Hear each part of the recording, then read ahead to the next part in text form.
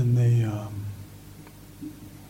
the meditation just now, towards the end, I said something about our practice being the art of abiding spaciously and graciously with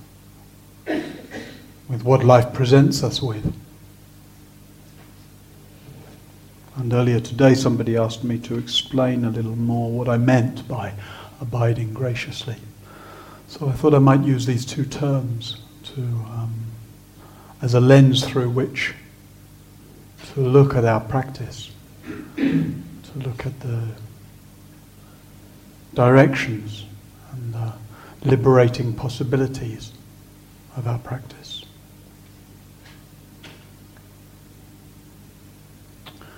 Abiding spaciously, we could say, is the activity of wisdom. That spaciousness that suggests a certain fluidity, a certain relaxation around, a certain letting go of, a certain wide perspective with what's happening. And not holding our experience so tightly, not being so identified with what's happening. And abiding graciously, we might say, is the activity of love. Holding what's happening with a certain tenderness, certain generosity, rather than with the push-pull, the clinging on to or rejecting that we easily do with a lot of our experience. So this wisdom perspective of abiding spaciously and the love perspective of abiding graciously they're often in the tradition spoken of as the two wings. Not necessarily with that language of spacious and gracious, that's mine, but the wings of wisdom and love. Spoken of as the two wings of our practice. So if we look at what it means to be spacious, we maybe first need to look at what are the aspects of our experience that most easily take up all the space. What are the activities, the views, the movements of mind around which we get most compelled and contracted, most demanding and defended? Dharma teachings point to several areas of that. You're invited really to see in your own experience. That's part of what we're doing by putting our experience, like we were saying yesterday, under the microscope of awareness. We're seeing how does experience color consciousness moment by moment. We're seeing the way we tend to fixate upon what's happening in a way that by habit seems to take up all the space. And one of those areas is the whole realm of what I want. The realm of wanting is one where a lot of fixation can happen. We can get really single-mindedly focused. Whether as a fantasy life, or what I want, who I want, how I want things, when I want things. We see that just in the microcosm of retreat, where lunch, the idea of lunch, can take up all the space.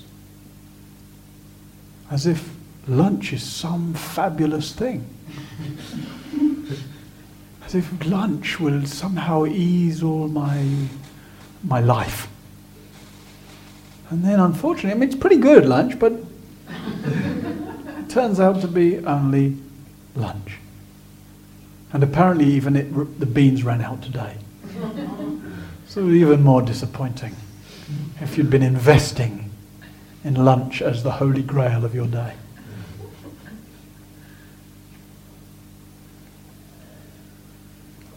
And our education, I don't just mean scholastic, I mean our whole cultural education, really, in all its different facets. Our education doesn't teach us to be spacious around what we want.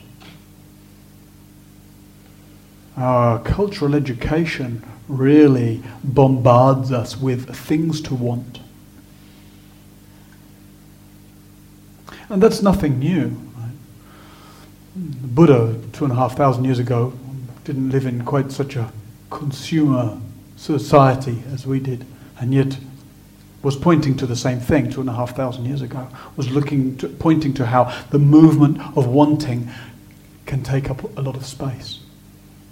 About how if we want to abide spaciously with our lives, then we need to pay attention to how we are with the natural process of wanting. And note, it's important, there's not the suggestion that we should somehow do away with wanting, that no wanting should arise, even though we hear some strange versions of that in ersatz Buddhism. There's the encouragement to be spacious around wanting. And when we speak about consumer society, that is very much the engine of the world we live in. Right? One only has to look at the world of commerce, the world of politics, the endless emphasis on economic growth. What does economic growth mean? It means consuming more things faster than we did last year. That's the only way you can get economic growth. Right? Consume more things faster. And then we look at the ecological situation of that kind of metastasized, is that the word, metastasized? Kind of out of control kind of wanting. Wouldn't be very good for economic growth if everybody was being spacious around their wanting. It's a radical act to be spacious around wanting. I don't know. I mean, I certainly know that there's a hell of a lot more to want. Right? We manufacture a lot more things to want over the last, well, certainly since the Industrial Revolution, but particularly the last 50 years, we've really become extraordinary at manufacturing things to want. I don't know if that means, just because there's more things to want, if that makes wanting, the wanting mechanism stronger in us than it was 2,500 years ago. I don't know. But it's interesting that 2,500 years ago, the Buddha called this the practice of going against the stream. He spoke about it as a revolutionary practice. Going against the stream of greed, wanting, greed, hatred, and delusion. Going against the stream of basically the currents, the engines that drive everyday cultural life, the engines of our cultural education.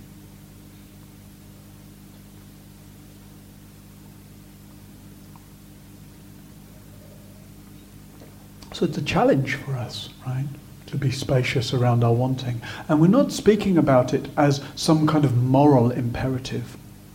One should be spacious around wanting. Although, when we look at the strain put on environmental resources, when we look at the increasing wealth gap and economic disparity, we might also be moved by a sense of a moral imperative, individually and collectively, to attend to our rapacious wanting. We might also know personally a certain kind of hollowness that comes from living in a world where many of us have the opportunity actually to fulfill a lot of our wants only to find, just like lunch, it didn't really do the trick.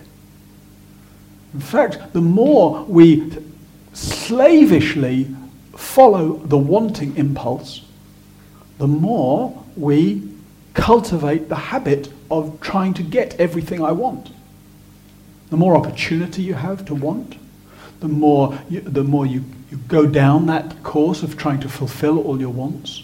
It's like you work out your wanting muscle. And you only have to look at the pages of those dreadful magazines that explore the lives of what my teacher calls the rich and shameless. to see the kind of misery of very wealthy, privileged, famous, pandered to lifestyle, where one's wanting can be out of control.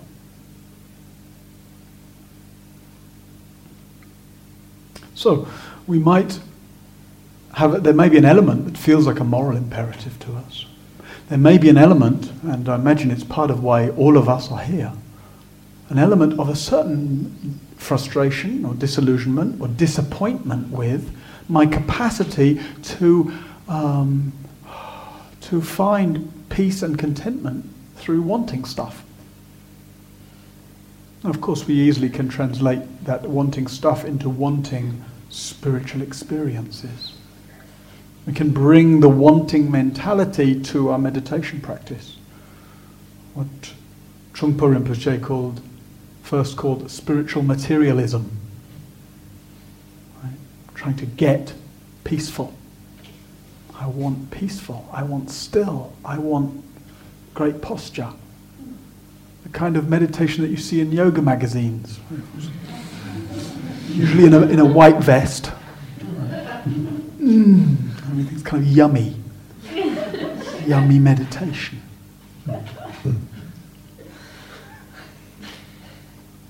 Disappointing, isn't it? Meditation isn't designed to be yummy. Meditation is designed to confront us with our wanting mechanism, and designed to show us a way to be spacious around it, designed to show us the freedom of spaciousness, relaxing around wanting, being spacious with wanting, recognizing that wanting is completely natural mechanism. And then the question is, well, what do I want to do with that wanting? The arising of wanting is a natural mechanism. But if I follow it slavishly, that tends to lead to, well, it's quite exhausting and often disappointing. Disappointing if we don't get what we want, but also, as we start to see, disappointing even when we keep getting what we want. Very helpful to see that. So we start to be interested in a different way of being with wanting, in a way that cultivates spaciousness, equanimity. We start to contact maybe a certain freedom and ease and joy in being able to abide spaciously with wanting. I want to move. I'm uncomfortable. I want to move. Okay, I want to move, but what happens if I stay here? Oh, then I want to move more. Oh, okay, but what happens if I stay here? Right? And if at any point one can't maintain the spaciousness, well, move. That's okay. But helpful to recognize that what you're doing with that certain willingness to not move, that certain willingness not to fight to stay still, but just to soften around the sensation. Relax around the poor old neurotic one that wants to move, that wants everything to be perfect, that wants to get to lunch, that wants. The possibility to recognize wanting, to understand the nature of wanting, to see the promise of wanting, and to recognize the kind of the certain hollowness of pursuing wanting endlessly. And to discover the freedom of the capacity to be spacious around what I want.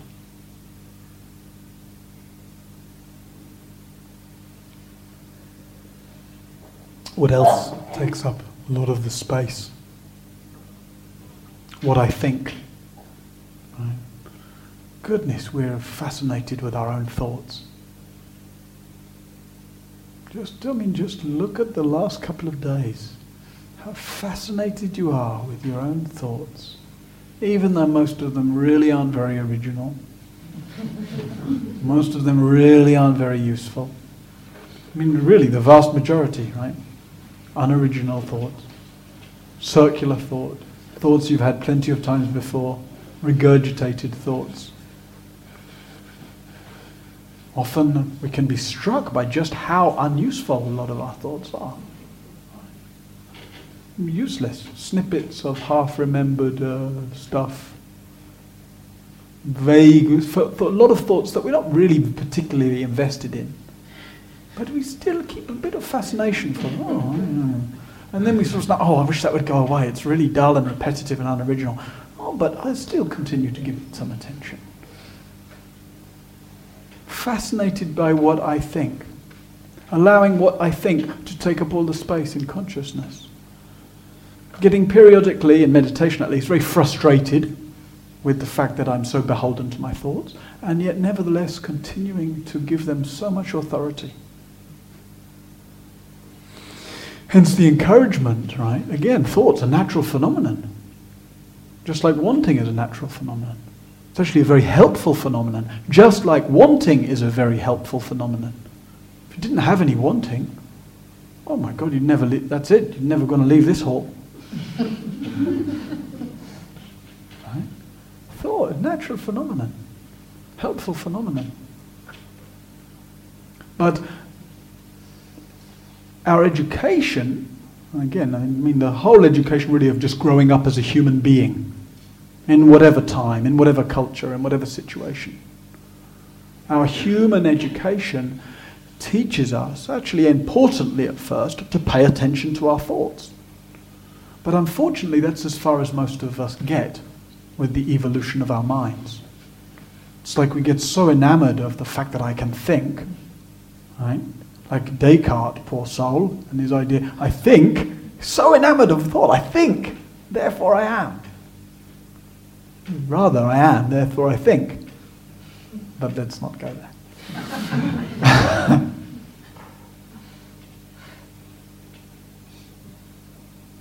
So the encouragement, we've been speaking about it as leaving thought alone.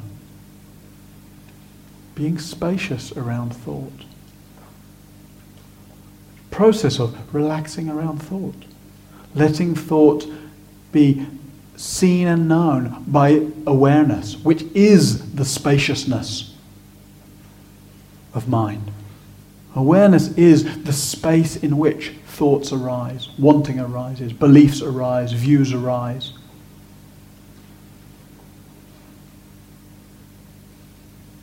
Cultivating the spaciousness in which we start to actually feel the space around thoughts, feel the space between thoughts, in which we start to be able to trust the space, to listen to the space as much as, or increasingly more than, we listen to the thoughts.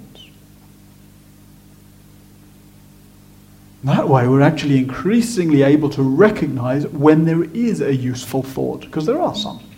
Some thoughts are original, few. Some thoughts are useful. Some thoughts are definitely necessary.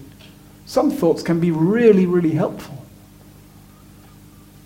Spaciousness around thought helps us to to stop investing in the useless, repetitive ones, the ones that just reinforce our familiar sense of self and our familiar sense of world, so that self seems like a solid thing and world seems like a recognizable thing, and my life consists of negotiating this self around a bunch of other selves to get through a life. When we start to settle more into the space around thoughts, we make room, like we were saying last night in looking at mental constructs, emotional constructs, we start to make room for broader vision, a fuller vision.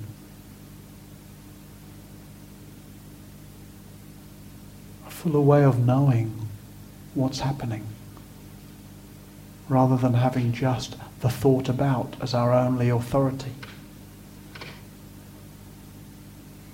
So we're invited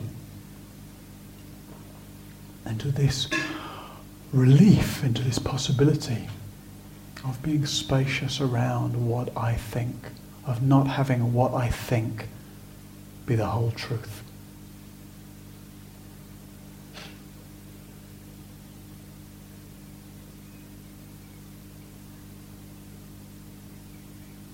And within that realm of thoughts, of cascading thoughts, the central, most space-taking thought of all, of the I thought, right, the sense of who I take myself to be. The invitation to be spacious around that. Some of you have been referring to that these days. Right. I tend to take I. I seems self-evident. A feeling of Martinness seems self-evident, seems solid, seems ongoing. And then this experience that I'm trying to be spacious around, well, I'm trying to be spacious around it. Except then this mysterious thing happens where I can notice. There's a noticing of the I that's trying to be spacious. Well, look, if I, who I take myself to be, can be noticed, what's doing the noticing? Maybe that's me. But how can I be what's doing the notice seeing if I'm what's being noticed? Oh dear. We start to run into a cognitive traffic jam. No way to resolve that cognitively. No way to resolve that. And yet this invitation, this clue to be spacious around who we take ourselves to be. To see the I thought as an I thought. Because who I take myself to be, how I take myself to be, is rather quick to change, rather unreliable.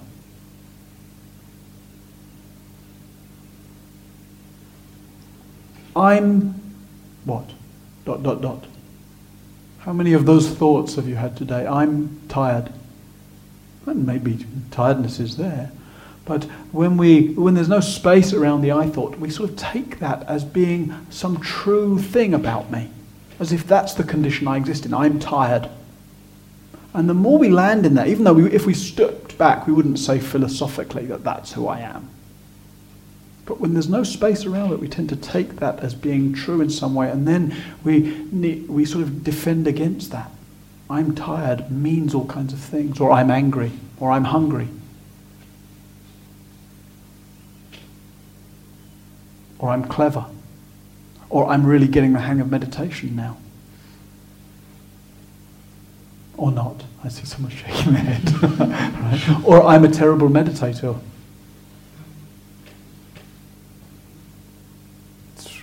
Very unstable to lurch between all kinds of different self-views while believing, not philosophically, but in the experience, believing that they're true each time. What kind of space, what kind of relief might there be in cultivating the capacity to be spacious around, to be uncompelled by all those self-views that, again, arise naturally. Nothing wrong with the thought, I'm tired or I'm hungry. But we're invited to see how might that look to us if we cultivate a spaciousness around it and not taking it as the whole truth. If we cultivate the spaciousness of our abiding spaciously, abiding in such a way that we notice the wanting, the conceiving, the imagining, the believing, the identifying.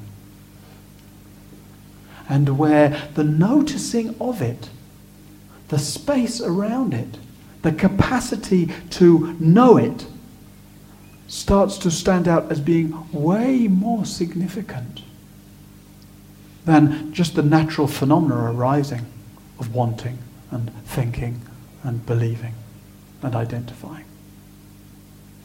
Perfectly natural for those phenomena to go on. But all the while there's no space around them, we're not able to see them as natural phenomena. We're pulled and pushed around by what I want and what I don't want, what I think and what I don't think, who I am and who I aren't, who I'm not. Spaciousness doesn't do much for the grammar, apparently.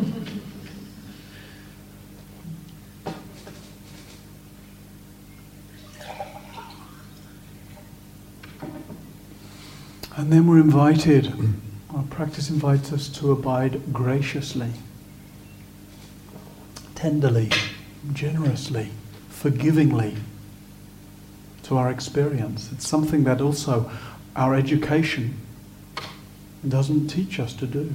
Our education teaches us to relate demandingly, harshly, aggressively, complainingly, dissatisfiedly to ourselves and to life in general. It's rather shocking to notice how much we tend to emphasize what's wrong. You may have noticed that since you've been here. The tendency to emphasize what's wrong with me, or what's wrong with you, him, her, or what's wrong with the conditions, or what's wrong with my meditation. We kind of have a sort of ongoing, built up momentum of assuming there's something wrong.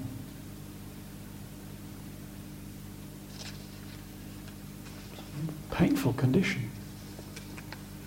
And so we're invited to look at our experience graciously, caringly, tenderly. And there's a lot of emphasis on that in the Buddhist tradition generally. Initially, we hear a lot about loving kindness and compassion. A lot of emphasis in Buddhist practice and in Buddhist communities on being kind and loving and generous. All those qualities are spoken about a lot. And yet we can meet the imperative towards those qualities harshly. Oh, I must be kind, I should be generous, I've got to be loving. Right? Which itself doesn't feel very loving or tender. And so then there's increasingly, recently, in kind of contemporary Buddhist world and within the mindfulness, sort of more secular mindfulness world as well, an emphasis on self-compassion, on caring for oneself. But even, and which can be very important in healing kind of practices and work for people. And yet, the tendency to be unloving, tendency to be harsh, can very easily get hold of that as well. Right? And now I'm supposed to be tender and caring and gentle, and the imperative of that can be like a real a harsh dogma. And the fact is, all of us are capable of all kinds of crazy shit. Right? You know, what the mind and heart we live with. We've all got the capacity. I was saying to somebody earlier, my shorthand for, just having a human personality, human structure, is needy, greedy, lazy, crazy. Right? So, if you're busy trying to be wise and compassionate and tender and loving, there's the sense that the needy, greedy, lazy, crazy one is not room for him in the Dharma hall. Not room for him in the Buddhist practice. He has to be somehow put away. I've got to superimpose on top of that dreadful one some lovely Buddhist one instead. That's nice. And the fact is, of course, we're not only needy, greedy, lazy, crazy.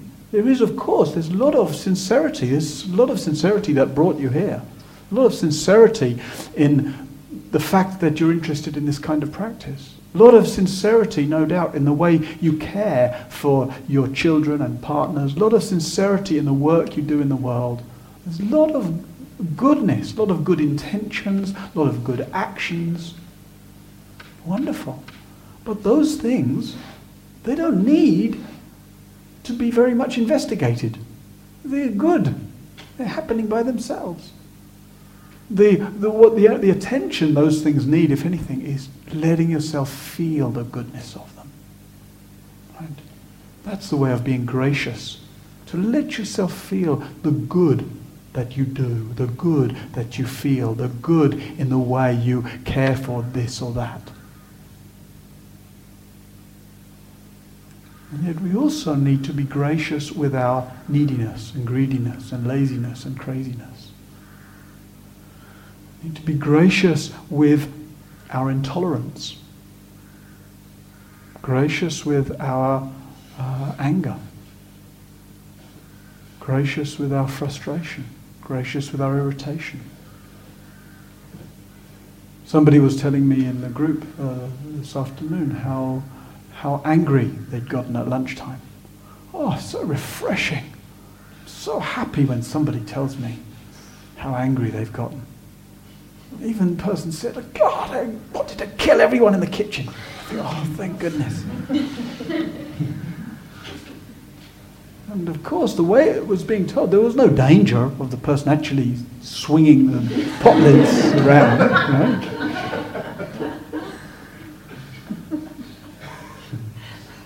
But it's an important part of caring for our experience, of being gracious, to recognize those things, to not disown them, to not put them away. We don't get to be gracious, tender, caring, free with our heart. We don't get to be free with our heart by suppressing or somehow magicking away those kind of coarser movements of heart or mind. We get to be free in our heart by being tender towards them. We all have, in just the same way we were speaking about those movements of mind, wanting, thinking as natural phenomena, so too the natural phenomena of getting irritated or offended or indignant or jealous or competitive or whatever. Fill in your own blank for some of your own needy, greedy, lazy, crazy stuff. It was an interesting neurological experiment done not so long ago on looking at people's capacity to be offended and to get indignant and to cultivate intolerant views, and looking at the what happens in the brain when that happens. The amygdala lights up, right, when we get indignant, righteous, offended, etc. And looking at people's different capacity and looking at people's kind of life views. And so they'd take people on that end of the scale of life views, which is called the sort of Trump-Farage end of the scale, right? The kind of the one easily offended, liable to bigotry, etc. And sure enough, the amygdala lights up, etc. And they also did the same experiment with showing provocative imagery, etc., to people on a more kind of liberal, progressive end of the scale, and found that the amygdala lit up in the same way. Right? And yet, that people who expressed more tolerant views, more tolerance around difference in society, the amygdala lit up in the same way, but there was a capacity when it lit up, the frontal cortex would also light up and kind of switch off, like tell the amygdala, hey, shut up, it's okay. It's natural, we all get offended, but we can grow the capacity to be gracious with our inner reactions so that they're not the things ruling us.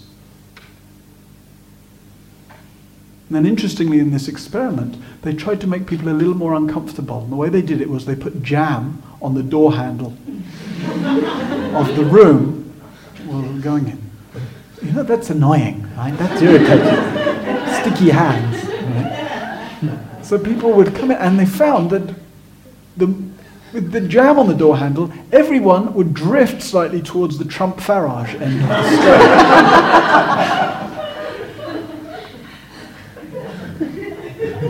Right? When we're tired, when we're uncomfortable, when we're irritated, we're more likely to get entrenched in our view. We're more likely to be narrow in our view. We're more likely to be intolerant. So that's why we practice graciousness. That's why we practice keeping our heart open amidst discomfort. That's why we put ourselves in these conditions which on the one hand are incredibly supportive. There's a lot of love here, a lot of care here, a lot of support here. Support of teaching, support of each other, support of the place, support of the staff. It's incredibly supportive.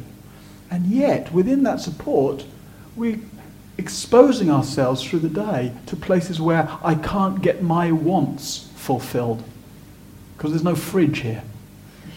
Or whatever it might be. We're exposing ourselves to these periods where we're just going to sit together until the bell rings, and then discomfort arises, or irritation arises. The staff have invited all the crows here.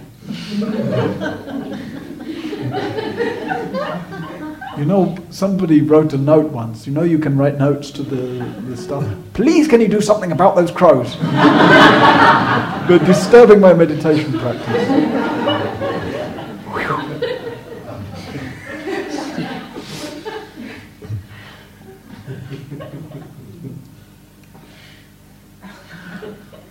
So, you know, that example of the amygdala firing, right? It's like the kind of it's a natural phenomena to react to a sense of otherness, for example.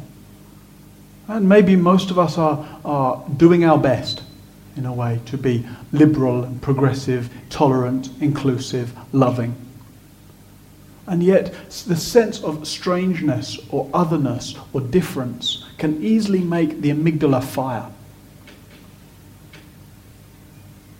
And yet, we have the capacity to actively, consciously develop the capacity to be gracious. Not just gracious with others, even as we develop that. And probably we've all developed quite a lot of capacity to be gracious with others, but to be gracious with the intolerant part of ourselves. Anybody I've ever met with and spoken with deeply, I've never met anybody who is beyond the arising of intolerance. It's humbling for me constantly to be confronted with my own amygdala activation. Right? Tendency to be intolerant.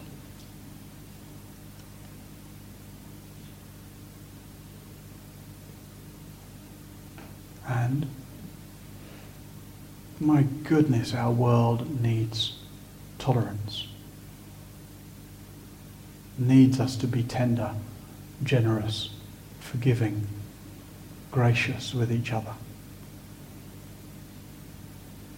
It's frightening to see both the rhetoric of Trump, Farage, etc., and not just the rhetoric of them as some kind of crazed fringe outsiders, but the collusion with that rhetoric. It's frightening here around the whole referendum, to whether there's the language of remain or the language of exit or whatever, to see the increasing normalization of the demonization of the other. So this practice that we're doing in this supportive environment, in this beautiful environment, in this helpful environment, it's not just about feeling better, feeling more gracious, more spacious. It's not just about a few days relief from our stressful or busy lives. It's about transforming heart and mind.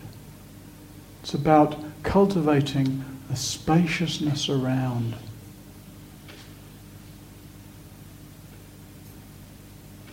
the wanting that is driving our planet to the breaking point of its resources and causing climate disruption. It's about actively developing a wider and wider heart, wherein no being need be put outside of that. It's about human evolution for ourselves and each other and all those we have contact with and all those we share this planet with.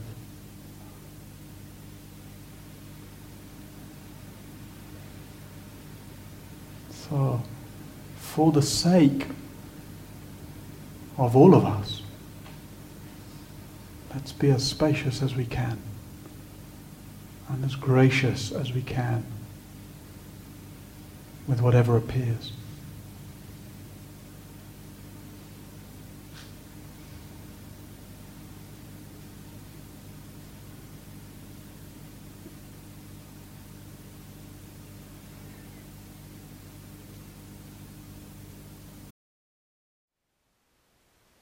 Thank you for listening. To learn how you can support the teachers and Dharma Seed, please visit dharmaseed.org/donate.